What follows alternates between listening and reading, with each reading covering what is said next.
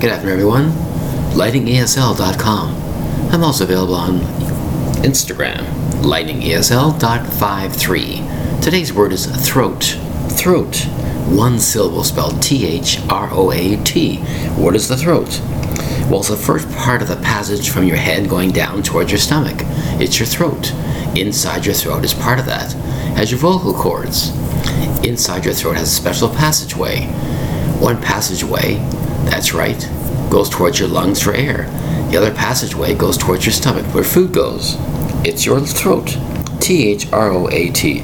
It's the front of the neck, below the chin of your head. That's right.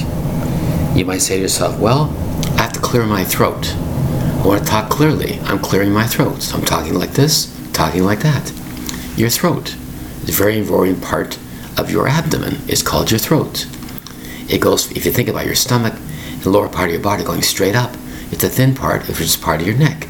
Inside your neck is called the throat. That's where the passage of air goes down towards your lungs.